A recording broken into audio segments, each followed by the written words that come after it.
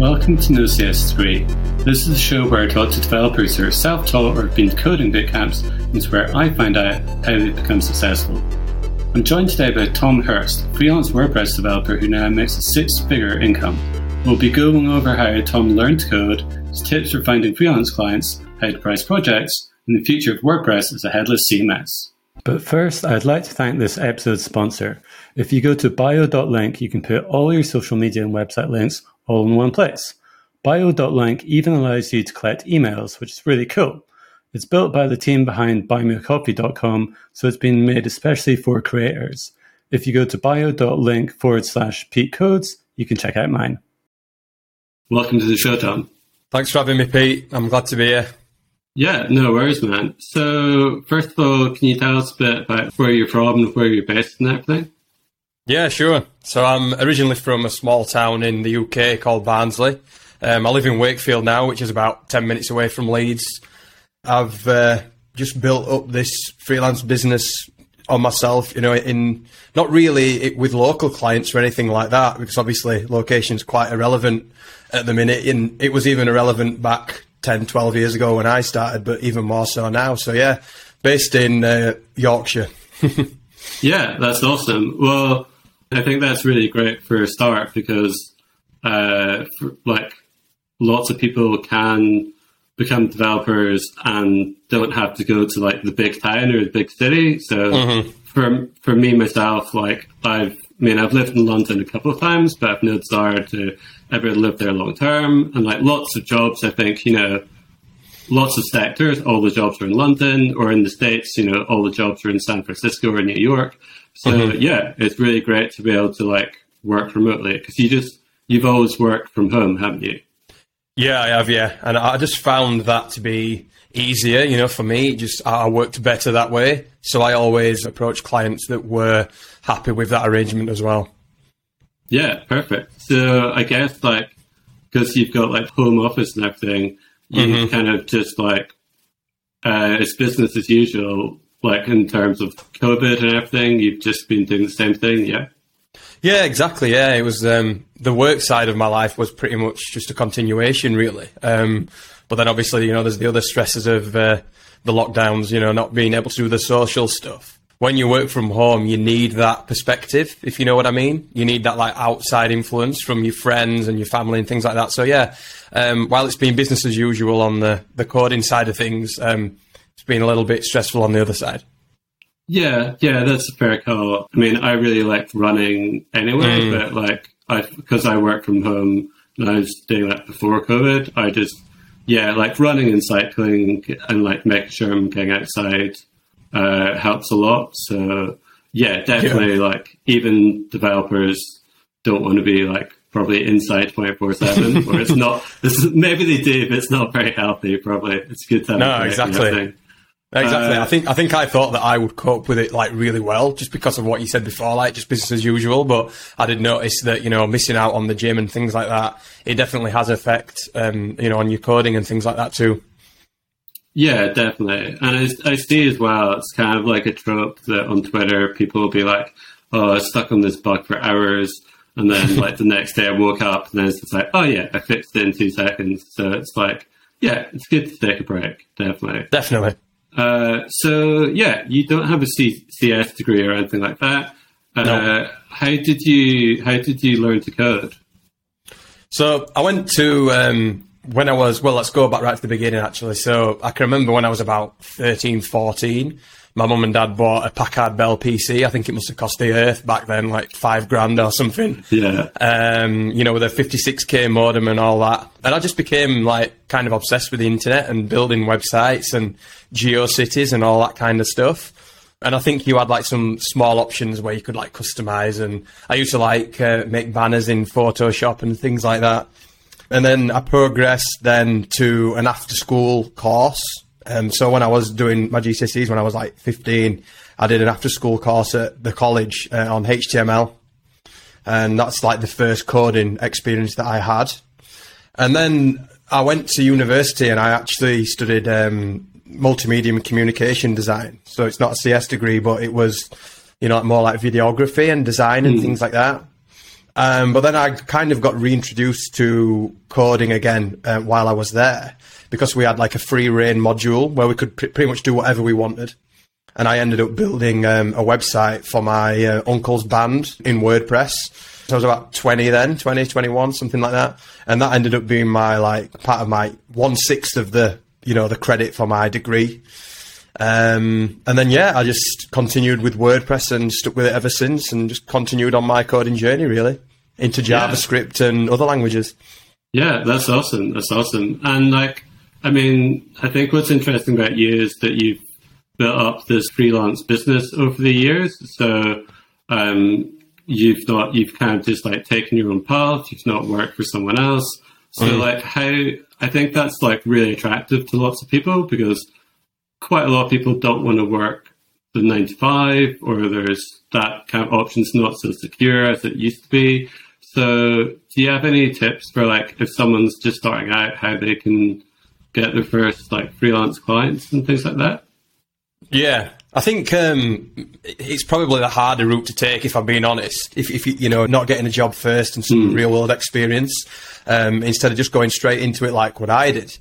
But I mean, the first tip that I have is to learn to be a good marketer as well as being a good coder. Because being a good coder is not enough if you're wanting to go freelance. You need to have business skills and marketing skills too.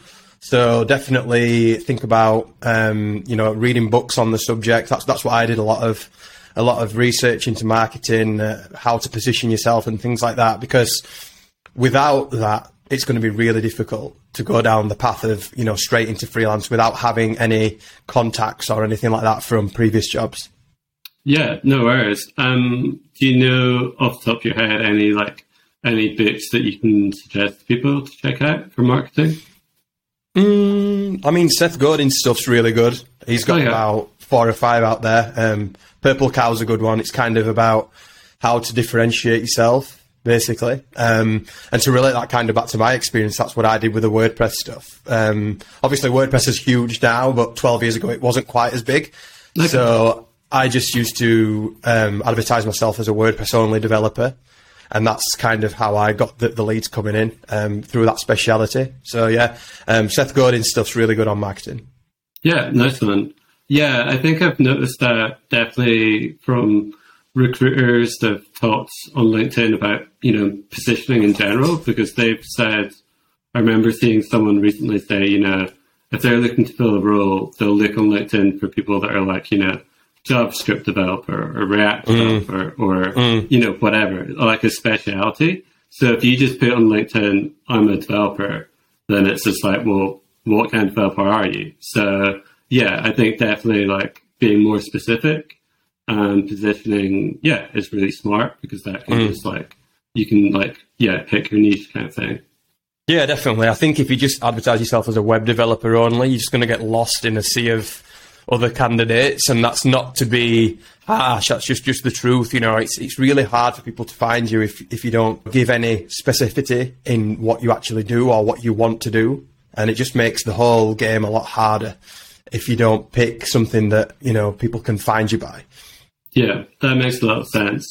And yeah, I think as well your point about marketing being important is really good, because I think, you know, you can be like a really great developer, but if you're talking to a client and you don't know how to sell, or you don't know how to like explain, or if you say something like really complex, like if you go into Canva and say like, oh, I'm going to make a headless CMS for you, people will be like, well, what's that? So I think it's good to be able to like talk in a way that, you know, your clients can understand.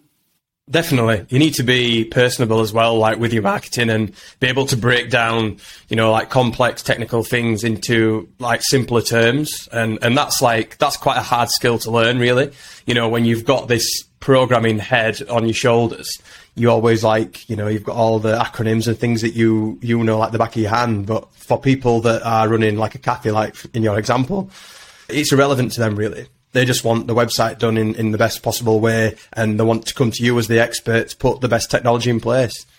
Nice one. Yeah, absolutely. I was wondering, you've talked quite a lot on Twitter about pricing projects, and I guess there's a few different schools of thought. but there's some ways where you can like price per the hour, price per the day, or just price for the project. So let's say I'm going to make a website for a cafe. I'm going to just charge for the whole project. And you're definitely like a big supporter of project-based pricing. So I was just wondering, like, what are the advantages of that? Yeah, I think with project pricing, like the incentives of you and the client are just way more aligned from the off. So what I mean by that is the client knows exactly what they're going to get and what it's going to cost before you shake hands, basically. If you agree like an hourly rate, then really what's the incentive for the programmer to work fast? There isn't one. And I just think it starts things off on a really bad footing. And I just don't think it's good business doing hourly billing. Whereas let's say if a coffee shop wanted, a WordPress website with a custom design, whatever, and I say it's going to cost $5,000, then they know what their financial commitment is right there up front. So it just makes life easier in my experience. There's less things to worry about, mid-project. You don't have to go back and ask for more money, which I don't like doing.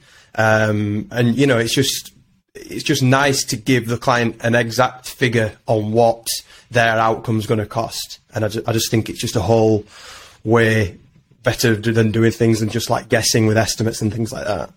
Yeah, no, like when you explain it like that, it really makes sense because, to use this example again, if you tell someone, oh, I'll work for £30 an hour and you're making a website for the cafe, then it's just like, well, is it going to cost me $3,000? Is it going to take like a year? Is it going to cost me $30,000? The person doesn't know. So that makes a lot of sense. I was just wondering, because it's project-based, I mean, presumably you have to be, I guess, like really specific about the scope of the project. So it doesn't become, so that they don't, take advantage of you and say, oh, well, that's great. You're doing it for this much. And I can just add and add and add. Exactly. Yeah. You need a really specific scope before you give a price. And the thing that I usually do is either that can come from the client themselves, or if they don't have, a precise scope, then I offer to do that with them beforehand, for a paid pre-project. So what I would say is, look, if you've not got a scope that we can fix and we can agree a price on, then I'll do a pre-project with you for X amount and we'll work on that together, which will then enable me to give you that fixed price accurately afterwards. So that's how you would do it to not get taken advantage of from the developer side. Yeah, awesome. I mean, because of the rise of things like Wix and Squarespace and things like that, I mean, what happens, like if you're talking to a client and maybe you're making a pitch and someone's just like, I might just make it myself with Wix or something like that. I mean, is that just like a client you want to avoid, or like how would you handle that situation? Yeah, I mean, first I'd try not to get into negotiations with someone like that in the first place.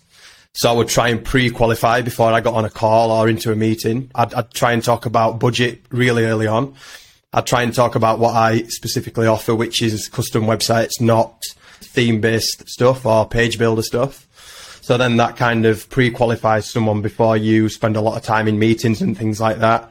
But if I did end up in the meeting, then I would just, I'd thank them for the time and say, I don't think that there's a good fit for my services and your project, unfortunately. And then I'd just try and recommend them to someone that I know that would specialize in the thing that they're asking for. Yeah, that makes a lot of sense. I think I was curious about what you're thinking around that, because I did see like an exchange around that kind of area. And I think as well with selling your services, sometimes like if someone's not going to be a good fit, I mean, you can save yourself a lot of time and hassle if you're like, okay, like I don't want to have to like beg or like do a project which is going to be really cheap or anything, and you can just go for someone that's better suited for your level, I guess. Yeah, definitely, and you get back more of what you accept as well.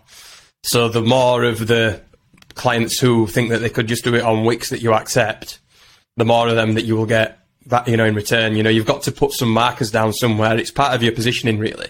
You've got to make like a deal with yourself that you're not going to, that's just not your client base, and you accept that, and then just keep your foot down basically when those negotiations do come up. Yeah, nice one. So how do you get clients at the moment? Do you have like a lot of word of mouth, or do you are you actively kind of, pitching your services to people, or what? Yeah, so I've never really done much outbound stuff. It's all been inbound, and that was kind of by design right from the beginning. So one of the main things obviously is just do a good job, and then you'll get word of mouth coming in and repeat business, and those two things you can build a successful freelance business on alone. But yeah, my primary tactic has been organic SEO through my personal website. So I've got 2 or 3 landing pages set up with really specific terms relating to my services that get a lot of traffic. Some weeks, I'm getting 1 or 2 leads per day from that.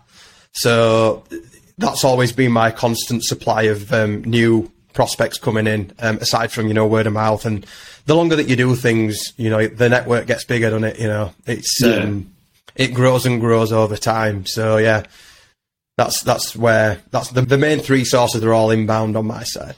Okay, yeah, that's awesome. That's really good. Do you have any quick SEO tips for getting those kind of leads? Yeah, I think again it's more going specific again. So instead of making a page that describes yourself as freelance web developer, go 1 deeper or even 2 deeper. Freelance WordPress developer was one of the things that I targeted. But obviously now that's just too saturated to try and target, and I'm probably too far in front of you with the backlinks and things. But if you wanted to say, if you're a JavaScript developer, target React, or even a vertical as well, like startups or something like that. Try and be more specific in what you're offering on your landing pages, and you've got a lot better chance of getting SEO traction. Yeah, that makes a lot of sense. That's really cool. I know that you're a big supporter of the idea of building an audience and getting more work that way. Can you talk us through that? Yeah, sure. I think the audience that I'm building is kind of not really to get more freelance work. It's to really help other people in the freelance game. So it's a little bit different, but I think that the plan works either way. I think, I mentor a lot of freelancers as well. And one of the tactics that we've talked about is to, make friends with other freelancers, because you might get their overflow work and things like that. So there's a lot of benefits to having an audience, and I think it's a worthwhile investment for freelancers that are looking to get more work, or perhaps people like me who are looking to create educational products and things like that too. Yeah, that makes a lot of sense. And I think I found over the last couple of years building up NoCS3.com, that's improved my network massively. So yeah, it's definitely always a good thing to know more people and everything. Can you tell us about some of the educational products that you've been selling on Gumroad recently? Yeah, sure. So I started doing this about 11, 12 months ago now. And I just thought, how can I kind of productize my experience, basically? And there seems to be a lot of programming resources already, but not so much how to freelance, the business of freelancing, marketing and things like that. So yeah, I just started with a free one called 10 Steps to Becoming a Better Freelancer. And basically what that one is just my manifesto of the 10 commandments, or whatever you want to call them, of how I built up my freelance career over the years and what I feel is important for freelancers looking to level up. So that was the first one that I released about a year ago, 11 months ago, something like that. And then a few months after that, I had a viral thread. I don't know if you saw it, about freelance projects, and it went crazy viral. I think it had something like 2.5 million impressions. So I thought, yeah, I know. So I thought I'm onto something here. So I wrote my second ebook about, just fleshing out that thread, basically expanding on it quite a lot. Because obviously people liked the content. And then after that, in January this year, I released my first video course, which is the personal website playbook, which is kind of like what we touched on before, how to get, leads, opportunity and revenue for yourself through your personal website from multiple revenue streams, whether that be, services, products, mentorship and blogging and things like that.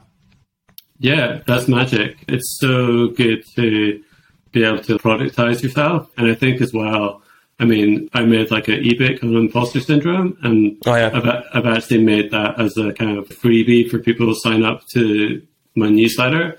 And my conversions have like gone through the roof since then. So you don't even need to be charging. You can just, I've seen lots of people like build up really big mailing lists with resources for developers. And then definitely. And then obviously you can use that if you're launching a business or launching paid products. That's really useful. Yeah, that's kind of like what the tactic was with the 10 steps to becoming a better freelancer in the beginning. I just wanted to get something out there free for people, but also use it to build my mailing list. I think I've got like 4,500 people that have downloaded that. So it's a pretty good start. And then obviously any other products that I do release thereafter, they're likely to be interested in them too. So yeah, it's a really good tactic for sure.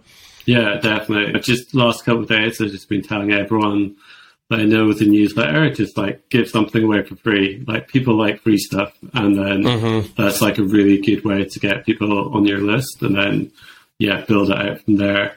I know that you're like really big on the kind of like headless CMS for WordPress. And that's that kind of like a lot of people are saying that's the future for WordPress. Can you explain what that is for people and why that's going to be like the future? Yeah, sure. So like we have like this Jamstack headless approach now in web development where we're kind of splitting everything off into like API driven microservices and things like that. And relating that to my experience with WordPress, I think WordPress has kind of got this perception by a lot of people of being like quick, cheap, easy, free and things like that. Whereas it kind of gets discounted from solving these more advanced digital problems, if you know what I mean. And I think that that's a bit of a bad take, really, because WordPress is super extendable, super flexible, and I've been solving hard problems with it for 12 years. So, and anyway, to relate it back to the headless stuff, like I really believe that, JavaScript is just going to take over. It already is, React, Vue, all these new front-end technologies, Gatsby, Next.js. It just gives you a way to primarily like build really nice frameworks. It's a modular way of developing, and then the businesses at the end of it get a really fast site. It's scalable. There's SEO benefits. There's just a lot going for it. But then you've got this crossover where you've got a lot of people who are so used to WordPress that they don't want to move away from it.